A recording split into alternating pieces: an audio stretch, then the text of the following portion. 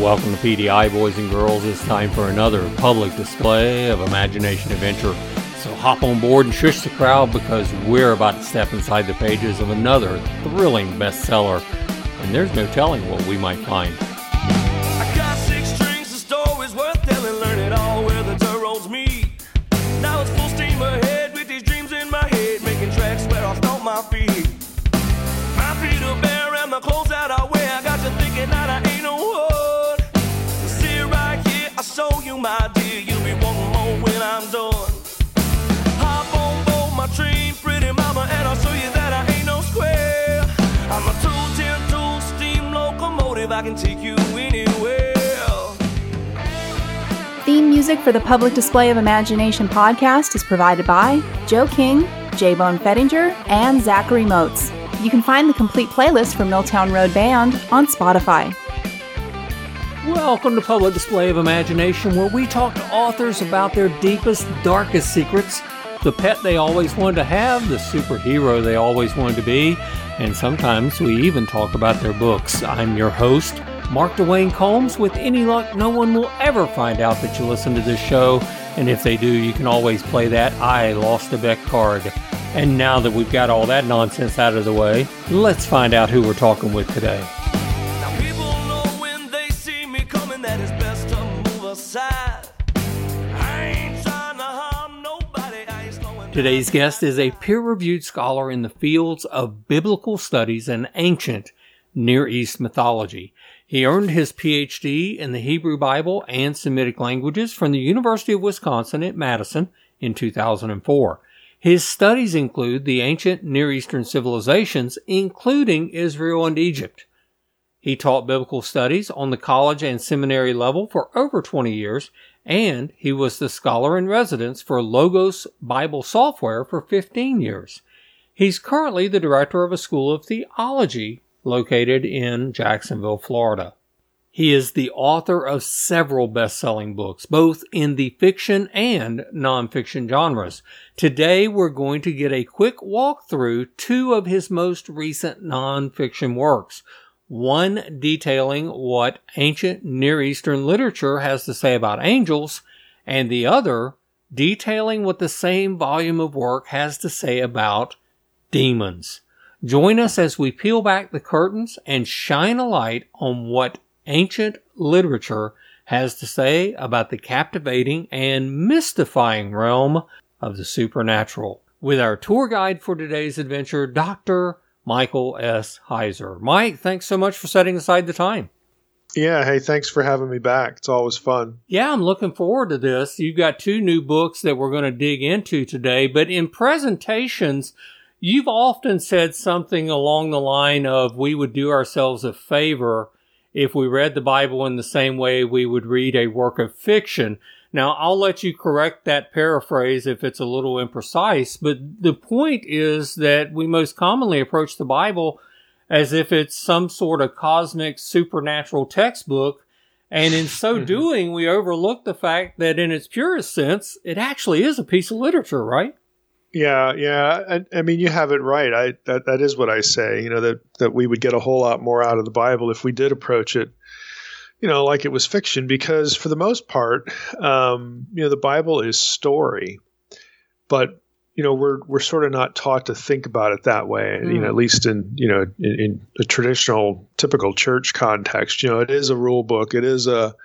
It's a textbook, it's open here and look at the bullet points and there'll be a quiz afterwards. We really make it terribly boring,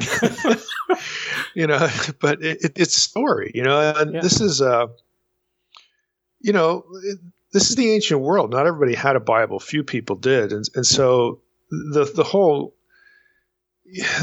worldview, affects this. And, really what the average person who was, serious about their faith, they would sort of encapsulate it in story anyway. Mm-hmm. And that's really how a large part of what we find in the Bible began as story and oral tradition. And so this is a very natural mode through which, to not only transmit, the history of ideas, in this case, the Israelites or the Jews, or, once you get to the first century, it's Jesus and the apostles and the early church and whatnot. But, that's very normal. But we've just sort of lost that along the way. It becomes this thing that, we just have to sort of study as though there was an exam and I'm getting 3 credits for this. We really lose a lot. And I think that's why, websites like the Bible Project on YouTube, but they have over 2 million subscribers now, and they're very visual oriented. It's just, they're just so well done. They put 50 grand into each video. I mean, what can you say? They have a huge donor base, but it's really transmitting Bible stuff as story visually. And what I try to do is I try to get us to think about the Bible as story, just in terms of the written text. I'm not a graphic artist person, but that really, I think, connects with a lot of people today.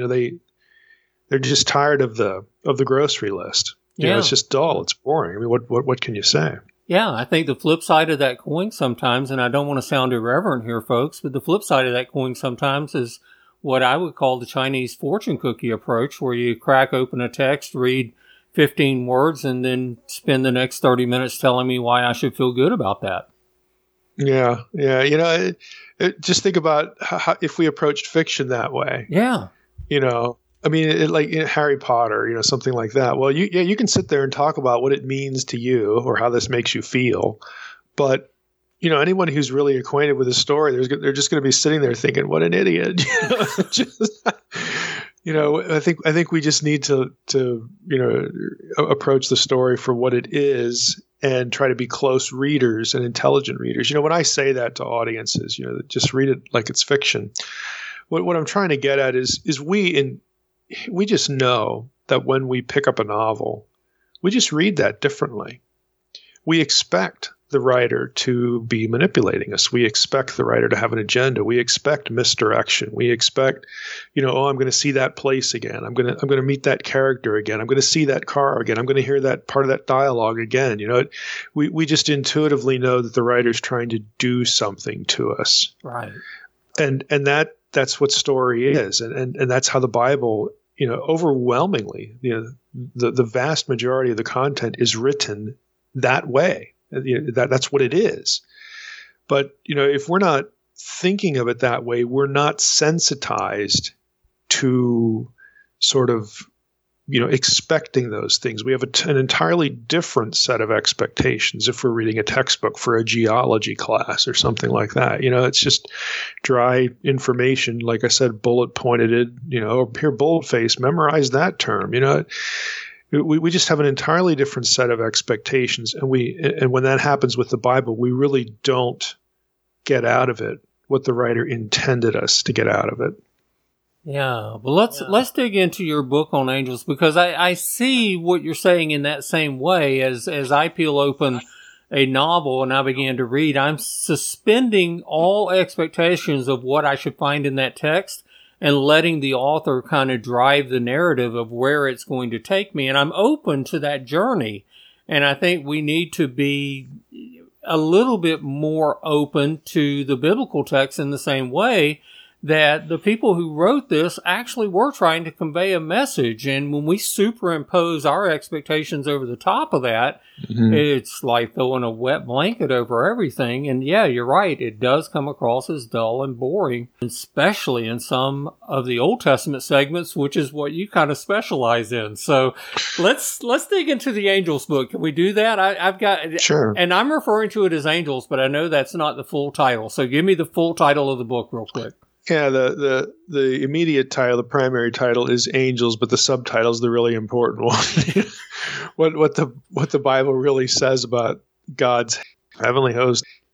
Not all members of the heavenly host are angels. Like, why would he say that? And that is what I'm trying to get people to, right from the cover, that, we are taught in this area, like angels, demons, all this, supernatural stuff. Basically, if you're a churchgoer, what you think you know about this topic has been basically filtered and diluted and transformed and in many cases poorly or wrongly by your church tradition. Not all members of the heavenly host are angels. Okay, and just saying that to the average churchgoer, they'd be looking at you like you have two heads. You know, like what else are they? What are you saying? There's the Bible has a lot of different vocabulary, and the vocabulary is really, some of it's really loaded, because if I could use the fiction analogy again, let's say you're midstream in Lord of the Rings, okay? You run into characters there or place names or person names, whatever. Well, they have histories. I mean, why do we think Tolkien, came up with this whole alternative, history in the Silmarillion? For people who are really into it, if they knew all that stuff, they would, they'd be transformed as a reader of the other stuff, as good as it is. But these characters have histories. They've done things, good and bad, before. They have relationships. They're known for things. Again, good or bad. And the Bible is the same way. We don't just often have neutral terms. We have a whole variety of terms. And what we do in church tradition is, the white hats are angels, the black hats are demons, and then move on. That's the end of the story. And that's like 10% of what you're going to run into. Well, are there any common modern day perceptions that we have that maybe they do have some accuracy to them? Maybe we can go, well, you know what, that kind of fits. We can keep with that and build from here. It's really hard, because I think the wrong ideas are more numerous than the correct ones. I say that because I've had my head in this for so many years, but I'll just start with some of the myths. There's no place in the Bible that says angels have wings. What? Okay. And there's nothing like that. When it comes to the bad guys, we have Milton's Paradise Lost, that's really doing our theology for us, that, a third of the angels rebelled with Satan before humans were created, and that's where we get all these bad guys. There's no passage in the Bible that actually says that. You have to wonder, again, I went through this process, like where do we get this stuff? Mm-hmm. Like, how in the world, did we come out over here when again, if you pay close attention, to what the text is saying, it's just not there. And there are reasons for that. I talk about, in the book, why some of these ideas develop and whatnot. But on the flip side, there is rebellion in the heavenly host. So we do have, quote unquote, fallen angels. But again, fallen angels aren't demons. Those are actually different critters. In the New Testament, the Apostle Paul, for instance, uses terms like principalities and powers. Those aren't demons either. There's something else, But again, we're sort of in the ballpark there that, okay, we have beings here that are supernatural. They're disembodied by nature. They can take physical form and do physical things if they want to. They have free will. They can, make this or that decision. They can become corrupted. They can be loyal, So some of these ideas that you even see in Hollywood, fictional movie portrayals of, angels or demons. I mean, some of that is consistent, with what you read actually in the Bible, but a lot of it isn't. All right, now I want to back up for just a second, because I know that we're going to pull a lot of our information from what the Bible says. I mean, that's how we opened our conversation. But some of the information in this book is not only drawn from the biblical text, but also from ancient Near Eastern literature, which you also specialize in. For the sake of reference, let's do a fictitious modern-day first-century mashup, so to speak, and merge the two worlds together. If we were to pack up the kids in the DeLorean and take a run back to an operational first-century library, and I realize they may be difficult to find, but let's say we got lucky. We're somewhere in the ancient Near East. They have a representative volume of literature from that time period on hand. Give us a few manuscripts that our ancient librarian might be able to suggest.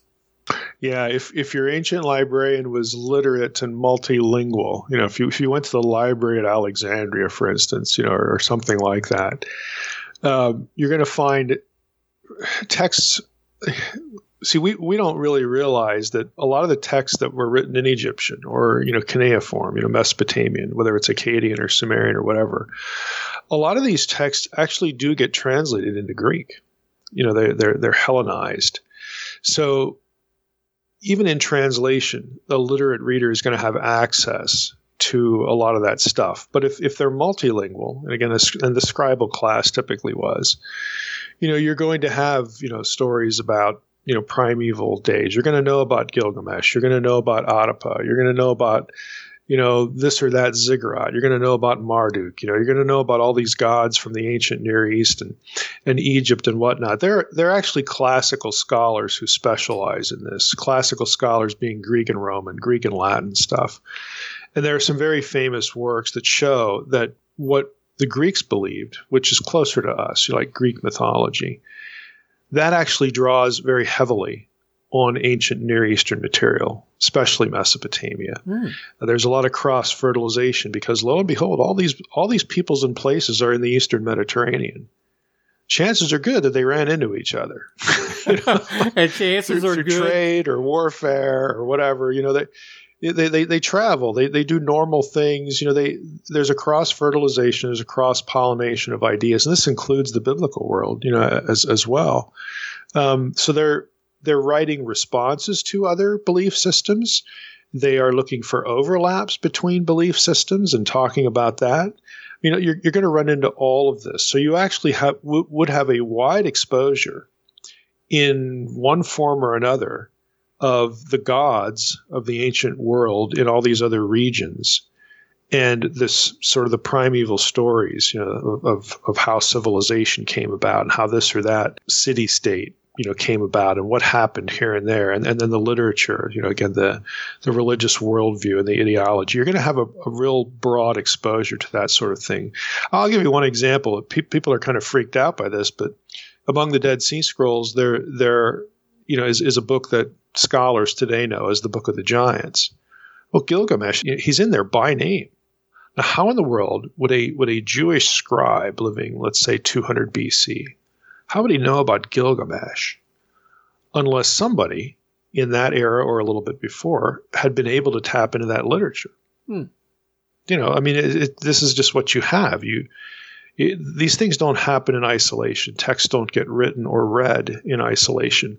As I like to say, believe it or not, to again, churchgoers, believe it or not, folks, the Bible didn't just drop from heaven.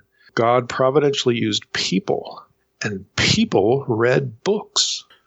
The biblical writers actually read books. And some of those books help them express the ideas they have to communicate to their own audiences for any given point. But again, we have this myth that the Bible is like a channeled book. And I say, no, that's for UFO cults, okay? The Bible is not a channeled book. People don't get zapped and their brains don't get disengaged, and then God downloads information into their heads, and their arms and hands start waving and flailing away, and then they snap out of it and look down at the scroll in front of them and think, oh, I can't wait to read that. It's a human enterprise across the board, and part of that is, again, exposure to this other literature.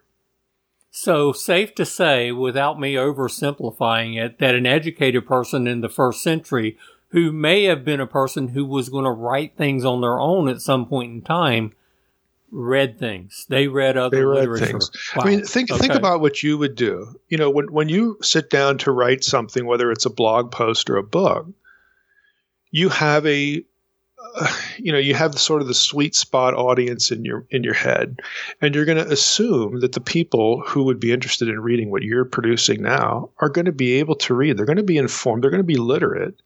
They're going to be able to decipher some of the things, what you're putting down. They're going to be able to pick up. You're not going to write to maybe a third grader. You're going to write to an adult, and you assume that adult has had exposure to a certain amount of content in life. And the biblical writers are doing the same thing. They're writing, from their own knowledge base to people that they want to connect with. That they're going to assume you're going to know a certain amount of stuff that I'm going to put in here, and I'm going to drop little nuggets and little breadcrumb trails along the way. That I suspect that the real reader that I'm shooting for here, they're going to be able to figure that out. They're going to be able to understand that. So when we talk about the information that's in this book on angels, it didn't just come from a handful of verse references in the Bible. There's a broader cultural aspect of literature that also contributes, correct? Oh, yeah. Yeah, Yeah. absolutely. Okay. All right. Absolutely, just in many ways. Wanted to make sure I understood that. Now let's get an idea of what we're really kind of looking at. In the book, you note that angel is more of a job description than it is an identification of what something actually is. In other words, angel is more of an explanatory term rather than an ontological one. Am I understanding that correct? Yeah. What I do in the first chapter of that book is I say that, there's basically three buckets. You can put the vocabulary in. There are ontological terms that tell you what a member of the heavenly host is. Then these are terms like spirits. Okay. They're spiritual beings. It gives you something of the ontology of one of those guys. Okay. And then you have sort of what I call rank, hierarchical terms. The phrase sons of God is actually one of these, because that, again, people who've been reading the Bible for a little bit of a time, they know that sons of God is a way that members of the heavenly world, are referred to. But the term is actually taken from the royal court, ancient Near Eastern kingship. And it's the idea of sort of an elite class in terms of rank and responsibility. Just like you'd get the best jobs, you'd get the most important positions if you were related to the king. Okay, well, it's the same thing over here. God is a king, and he has sons, and so the royal court terminology is used, and it's not really ontology. It's not a specific job description, but it's really about where they rank in the pecking order. And then the third bucket is these functional terms, again, essentially job descriptions. And angel is one of those. The term malach in Hebrew just means messenger. That's all it is. A supernatural being, member of the heavenly host, takes a message to somebody. Okay, well, when he does that, his with the little lapel pin that he wears says malach, I'm the messenger for today. So it's a thing that's done. It's a task. It's not about ontology. What you're describing, Mike, it doesn't sound like, and I guess this is a preconceived notion that maybe I had bought into at one given time. It doesn't sound like all angels are created equal. It also doesn't sound like all angels were designed for the same purpose. Are some angels more powerful? Do some have a more distinct purpose for being? Well, let's use humans as an example. Okay. On one level, humans are all equal. Okay, we've got the DNA sequence that says, "Yep, you're a human." Right. Okay, that's where I fit in. We share the basic ingredients, but within that ontology, there are humans that are better at this or that. We have different abilities, different intelligent levels, different aptitudes, and so that's the way to think about the heavenly host. That ontologically, okay, they're spirits. They're holy ones, or again, some of these ontological terms. But within that world, if we want to call it the spiritual world, there are differentiations going on in terms of rank and power and ability and aptitude. I mean, they just get described with certain tasks and having certain abilities and certain spheres of influence or authority. So I think the good analogy for us is how we think about ourselves, how we think about humanity. We, in one sense, we're all the same, sort of. I mean, ontologically, we're all human, but we're a whole lot more than that. There are gradations. We're not all clones, okay, if we can use that sort of awkward term. It's going to break down somewhere, but that's the best one I can think of on the spur of the moment. We're not all the same in ability and aptitude and so on and so forth. And so that's a good analogy for what the Bible's mapping out in terms of the spiritual world. All right, so we've spent almost 20 minutes now talking about the good guys, but obviously there's another side to this coin. You dealt with that in book 2. There's some supernatural beings. They are at odds with their creator, right? Yeah. This is where I typically get in trouble because, again, we're just taught by tradition, white hats, angels, black hats, demons. And I'm saying that's just really an inadequate picture. We're going to crack open the pages of Mike's book on demons. On the other side of this break, what does the Bible really have to say about the powers of darkness? Mike Heiser is my guest. We're talking about his book on angels, his book on demons. 2 books in one in this adventure today, boys and girls. Don't go anywhere. We will be right back. This is Barry Schwartz, the editor and founder of the Shroud of Turin website, shroud.com, and you're listening to Public Display of Imagination with your host, Mark Dwayne Combs. Walking away from another useless day. Don't care where I roam. This podcast is made possible by the generous support of those who have become friends of the show through Patreon. Visit patreon.com/PDI and become a valued part of the show. That's patreon.com/PDI. Your support moves that needle. We're at the midpoint of this week's adventure, and there's more great conversation just ahead. But I want to take a moment to thank those of you who are podcast subscribers and those of you who help to support the show. We love bringing these conversations your way, but there's a physical cost involved in producing each weekly adventure. Without support from our podcast family, bringing you the show each week just wouldn't be possible. One of the best ways you can show support for the show is by using the links to Amazon found throughout the Public Display of Imagination website. Whenever you use one of our links to go to the Amazon site, we get a small percentage of override on your purchase, whatever it might be. So if you clicked on a book title, but ended up purchasing a new miniature hothouse for your fall plantings or a new desk chair for your home office because you leaned back a little too far a couple of days ago and the old one's a goner, well, your purchase just helped the show because you used one of our links to get to the Amazon site. So if you're going to Amazon, please let us be your doorway. The Sendable social media management tool is another great way you can show support for the show. If you're an author, a publicist, a publisher, or anyone who uses social media to help promote your business, I promise you, you won't find a more useful application anywhere. Like Amazon, we've got links to Sendable on almost every page of the website. Click on it and take a free 14-day test drive on us. We've been using Sendable for over a year, and I couldn't recommend it more highly. One last thing. Don't forget to check out the host page for this adventure. I realize that you're probably listening to the podcast via iTunes, Google, iHeartRadio, Spotify, Deezer, or one of a host of other podcast listening platforms. The adventure host pages on the Public Display of Imagination website are where you will find direct links to the authors, their books, and their social media pages. You'll also see links to the Inside the Writer's Workshop segment that we recorded with today's guest. We've just uploaded it to the Public Display of Imagination YouTube channel, and you can watch it directly from the host page for this adventure. It's always one of my favorite segments, and we're excited to bring these extended author interview segments your way via our YouTube channel.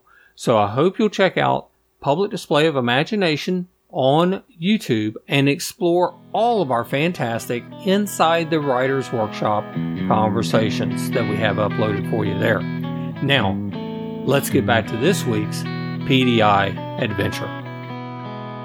This is Tom Young, author of the World War II novel Silver Wings, Iron Cross, and you're listening to Public Display of Imagination with your host, Mark Dwayne Combs. I know what you're thinking.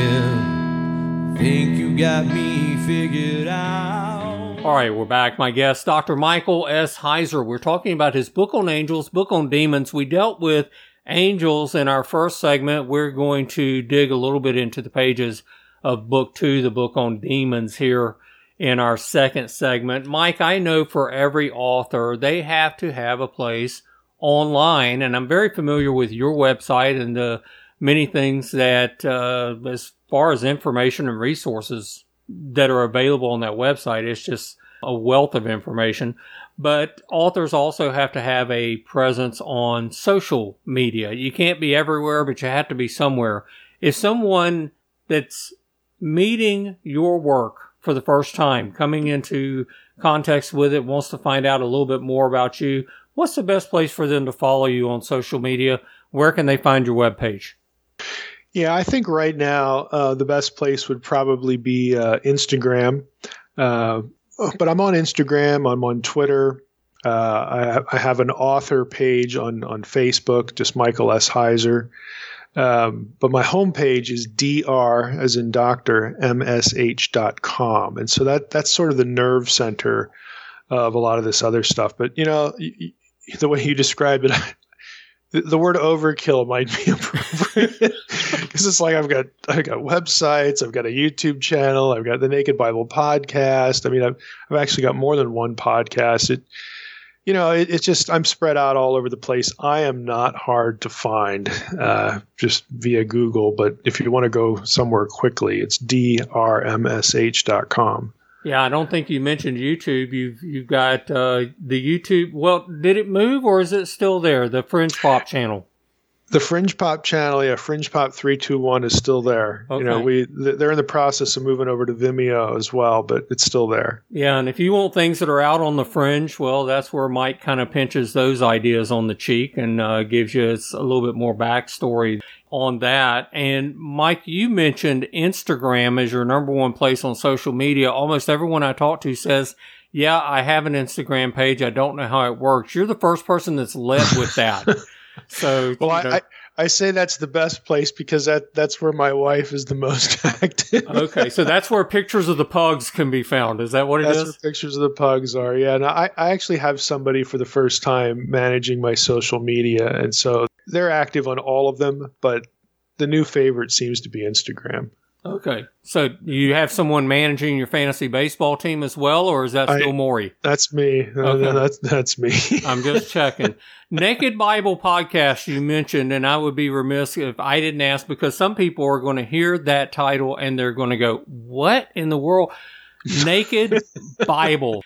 A lot of people are familiar with that because they're subscribers to the podcast. They follow it. It's a terrific podcast, but our audience has a little bit of a different wading pool for your work, I believe. Naked Bible, where does that term come from? Why do we use it?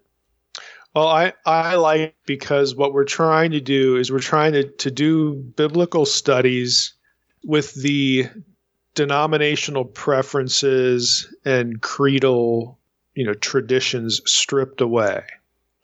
So there, hence the metaphor. I'm just trying to do the Bible in its own contexts, its own worldview, with nothing else sort of added on in terms of church tradition. So hence we call it Naked Bible. Okay, so whether my background was in the Catholic Church or some Protestant derivative, I could be comfortable. It's not going to matter one way or the other. Yep. Not going to matter one way or the other. So we emphasize meta-narrative. And again, any given topic that we address, I'm trying to get people to think about the Bible the way the original writers and the original readers would have thought about it. So I like to say, for the Old Testament, I want the ancient Israelite living in your head. And for the New Testament, I want the first century Jew living in your head. And your test case for the podcast was the book of Leviticus, which, folks, I've, right. and he's laughing at me. I've actually listened through the Leviticus series, I think 3 times now. I do a lot of work in the yard. It keeps me company, the podcast, from time to time. Right now I'm going through the book of Acts, which is fascinating, but just give me a handful of biblical studies that you've done through that podcast. Sure. I mentioned Leviticus and Acts. What are some of the others? Yeah, well, and that was deliberate because I, as I said at the beginning, if we can get an audience doing Leviticus, we can do anything here. Leviticus was interesting. It really, really was. I think so, because it's this weird ritual stuff, But Leviticus, we did Obadiah, Acts. We've done the book of Hebrews. We've done the book of Ezekiel. I think Ezekiel was the last. No, Exodus. Yeah, you spent 3 years in Exodus, series. right? Something like that. Yeah, that took a while. Yeah. Okay. All right. Yeah, and you do some topical studies. Now, I'm still holding out hope that you will one day get to the point where you're like, okay, I want to pick out a few, and maybe it's my flannel graph upbringing, but maybe Mike one day is going to pick out a few biblical personalities and do a couple of episodes on Elijah or King David or somebody like that. But, it's, folks, it's an interesting podcast. You'll see a link to it on the host page. at Public Display. Let me give an example of a topical episode. A few weeks ago, we did an episode on Psalm 91. Yeah. Okay, which was making its rounds on the internet because it was being used sadly by Christians to say, I can't get the coronavirus because I'm in the shelter of the Most High, and this virus is out there for people who are unbelievers. It's just dumb stuff. Okay. So we actually did an episode on Psalm 91, and lo and behold, if you're actually reading it as an Israelite, because it's a psalm, the terms plague and pestilence and these kinds of things that show up in the psalm, they're actually names of Canaanite deities, demonic figures, if you will. Oh, really? Okay. Which explains why Psalm 91, when it comes to the Dead Sea Scrolls, was grouped with 4 other psalms that we don't have in the Bible that are all exorcistic psalms. Psalm 91 was viewed as a psalm of exorcism. And so I go into the background of why this is and dovetail it with a very obvious question that nobody seems to ask. When you get to the New Testament, Jesus is casting out demons left and right, and that's taken as a sign that he's the Messiah. Did we ever ask ourselves, hey, why would they think that? Because there isn't a single example of the exorcism of a demon in the Hebrew Bible in the Old Testament. It's 3/4 of your Bible. Why would they expect the Messiah to be able to do that? There are no examples of anyone doing this. So we get into that.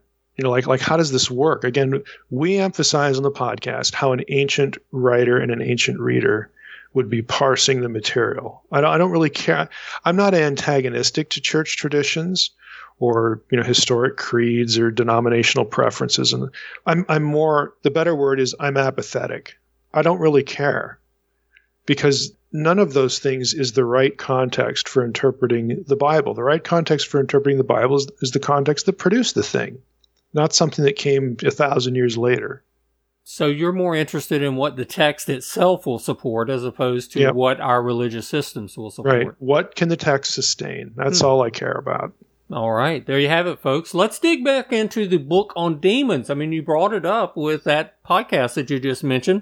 We wrapped up our previous segment by acknowledging that some supernatural beings are at odds with their creator. We hear the word demon thrown around a lot, and yes, I'm pretty sure it was well known in popular culture long before William Peter Blatty made 11-year-old Reagan puke green and spin her head around in defense of Father Merrin about 50 years ago. But that is kind of where I think our popular culture picture of demons kind of draws from, is things along that line. But you've already told us that demons aren't angels, right? No, they're, again, angel is just a job description. A demon is a supernatural being, okay, like any angel is, any messenger, that's taking a message, from God to somebody else. So again, in the one sense, yes, they're ontologically the same, angels and demons, if you will. They're spirit beings. Okay, but a demon is something very specific. It's actually lesser than a run-of-the-mill, if I can use that description, angel. Because in biblical thought and in, intertestamental, the period between the Old Testament and the New Testament, there's 400 years that everybody seems to forget about. But there, you have Jewish, thinkers and scholars and writers that are writing about their sacred text, what we call the Old Testament. So there's a whole body of literature there too that leads up to the time of Jesus. And the New Testament writers are very familiar with that stuff.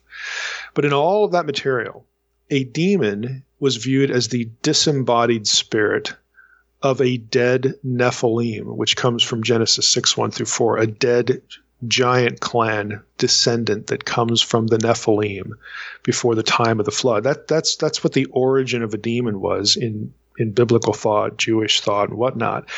And that actually meant they were sort of half-breeds. They were actually sort of lesser status than a quote-unquote pure divine being, like an angel or something like that, or even their fathers, the sons of God, who cohabit with human women in Genesis 6. Again, this is the origin point for demons. They are sort of half-breeds from this spawn, if you will, of Genesis 6. Now, that's a lot of weird stuff, but it explains why they were viewed sort of lower on the pecking order as opposed to, again, what Paul is going to call principalities and powers, which are actually, in the Old Testament, the gods of the nations. Daniel, the prophet Daniel in Daniel 10 calls them ruling princes over the nations. These are the gods of the nations. They outrank demons. If I could put it this way, demons are concerned with re-embodiment. They can only harass an individual at a time. These other guys, these territorial entities, these fallen gods, if you will, these rebellious gods, hostile gods, they're geopolitical. Okay, so they're concerned with a whole lot more than turning somebody into a flesh puppet. Okay, this is the difference, the fundamental difference in the dark side of the biblical worldview.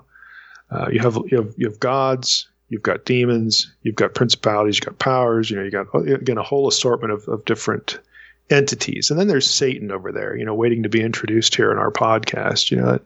He's again ontologically one of these individuals, but he has primacy of place. He has preeminence for a number of different reasons. We can get into that if you want.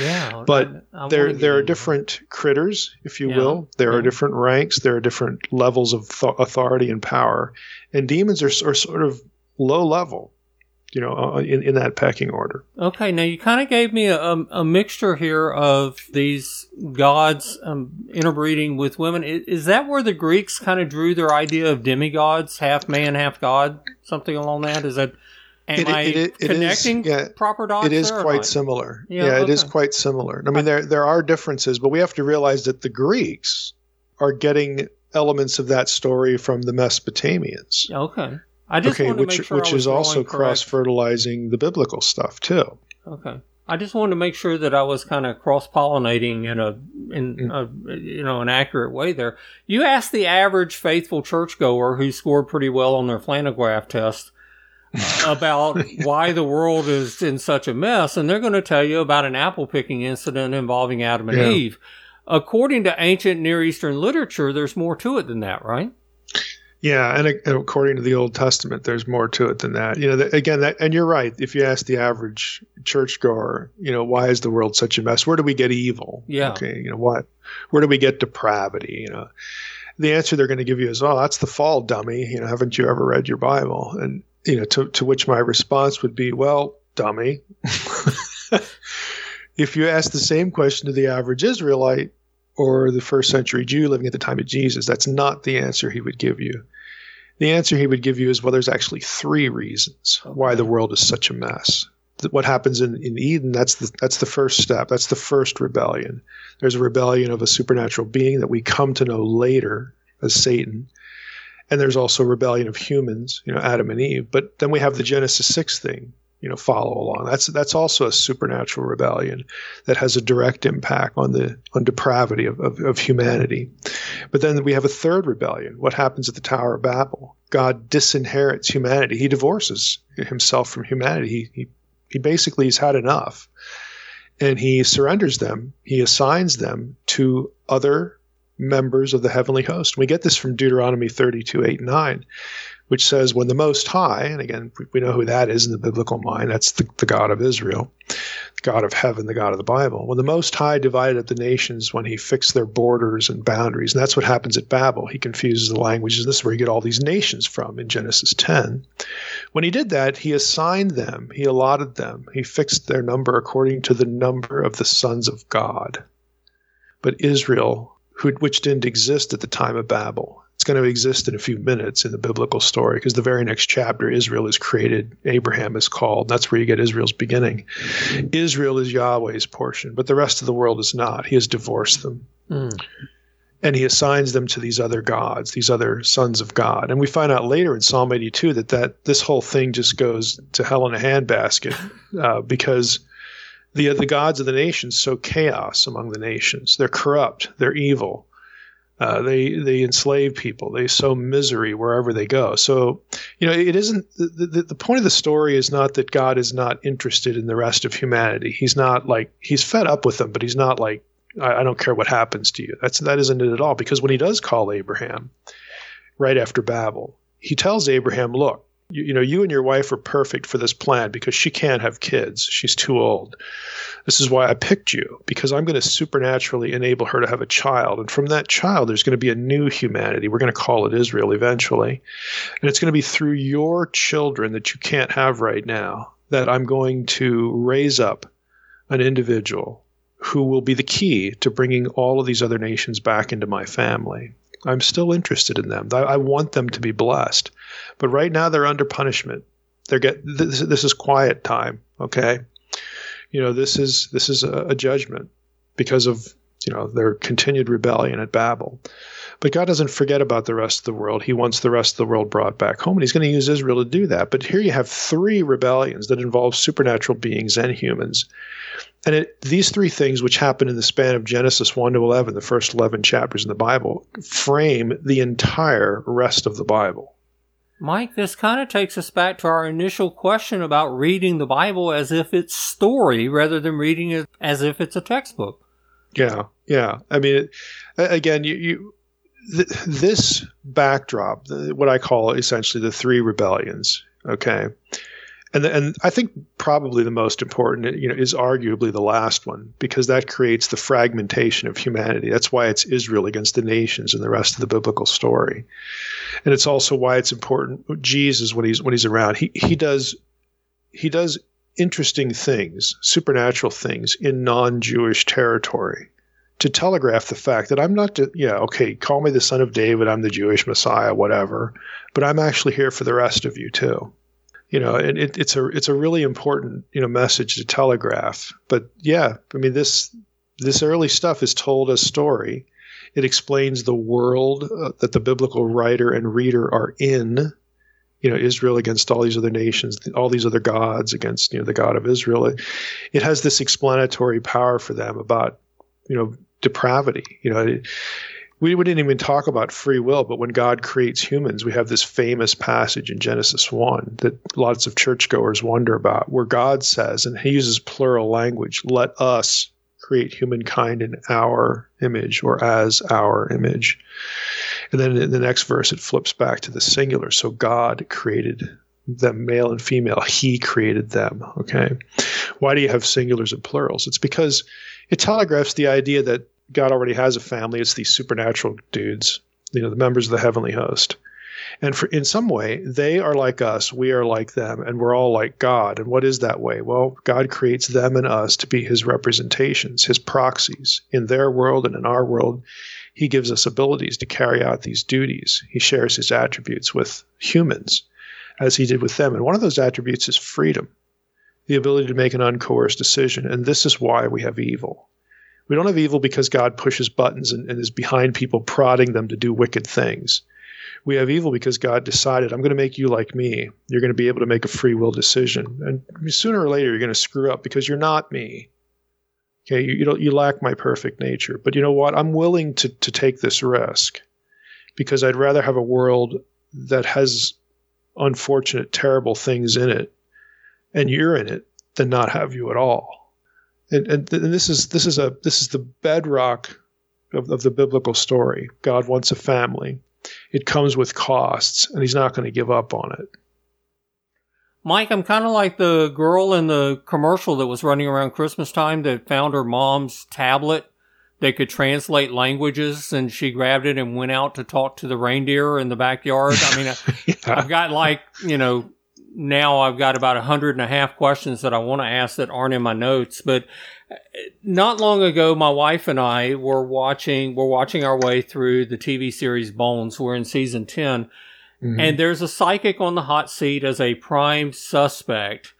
And the FBI agent that's interrogating this psychic quotes, here we are back at Leviticus, folks, Leviticus 20, verse 6.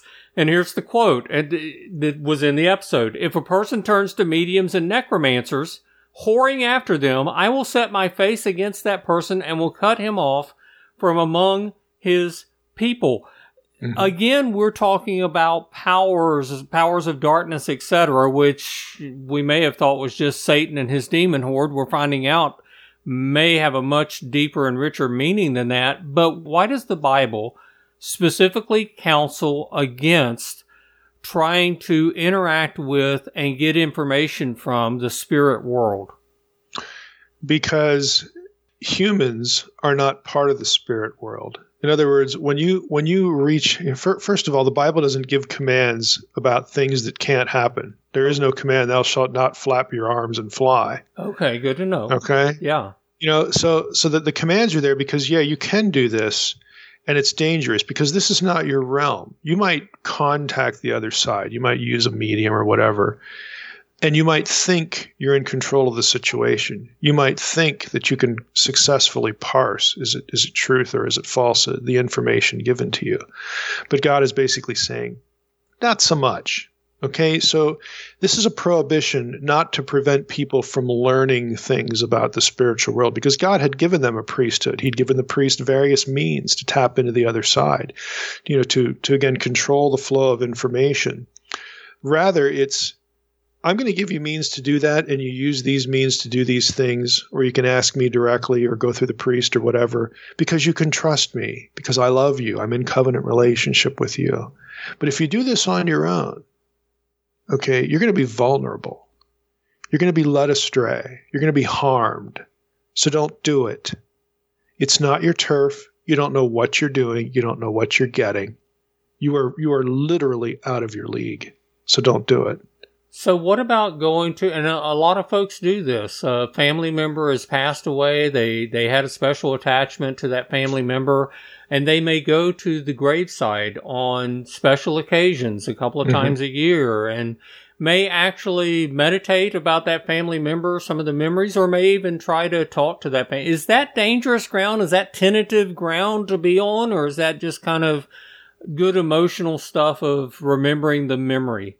Yeah, I think it's normal human conduct. It's interesting because there are certain things in the Old Testament. Typically, there's a term here called the teraphim. Mm-hmm. The teraphim were figurines, and as much as anybody can tell, they were sort of in human form, either a human head or a face, or even in some cases maybe a body, that people would keep in their house. David's wife, for instance, had one in his house.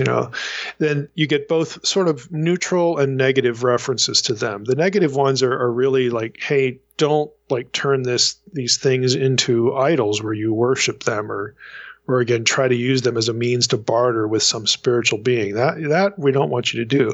But if you just have them in your house, they're kind of like the Polaroids or pictures that we would have around our house of deceased loved ones.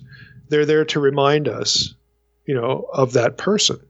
And they would do things with teraphim or at grave sites that were just sort of in this category. Yeah, they might go to a grave site and pour out a wine libation.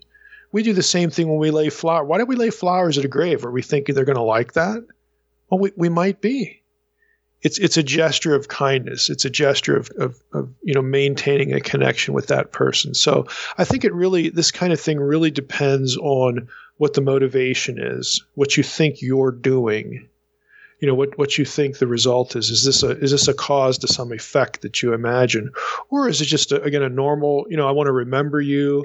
Yeah, I think that you live on even though the body is dead, and if you can hear me, I want you to know I love you, and you have these little conversations. I don't think there's anything wrong with that, or anything harmful about it. If it becomes sort of an incantation or some sort of talismanic act, well, then you probably need to be careful, because if there is a spirit world and you're assuming that when you do this stuff, there might be someone else listening who can manipulate you.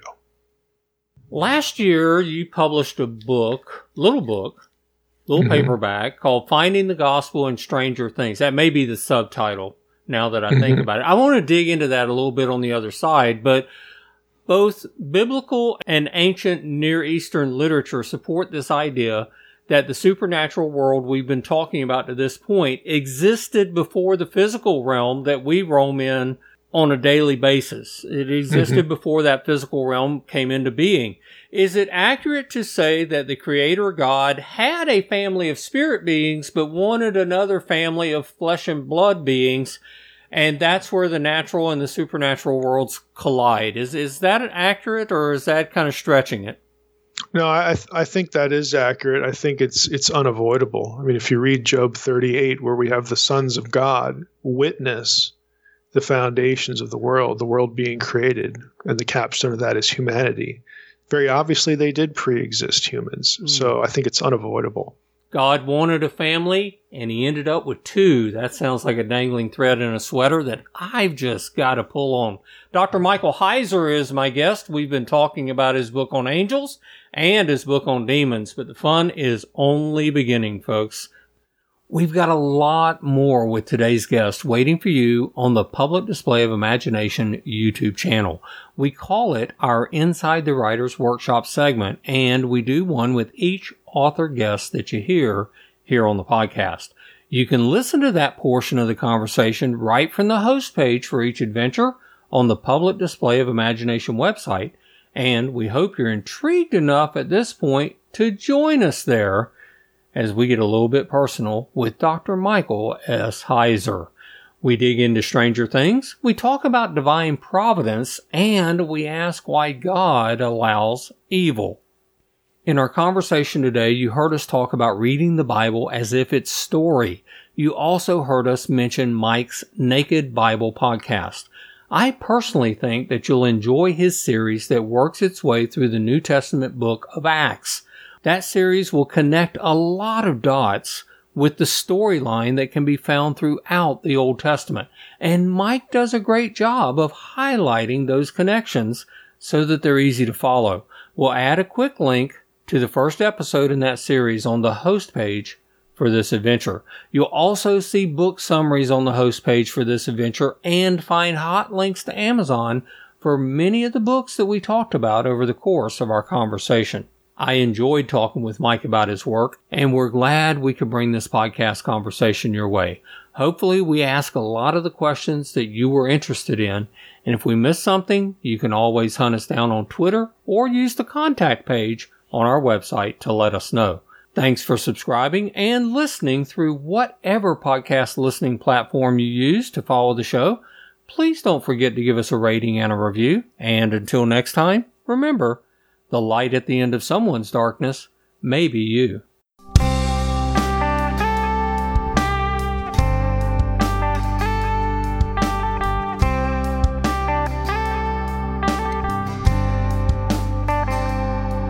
There's a wishing well in the heart of town. For years all my dreams have been going down on the back of whatever change I come across. If I had to guess, I'd say there has to be a couple $100 in there just from me.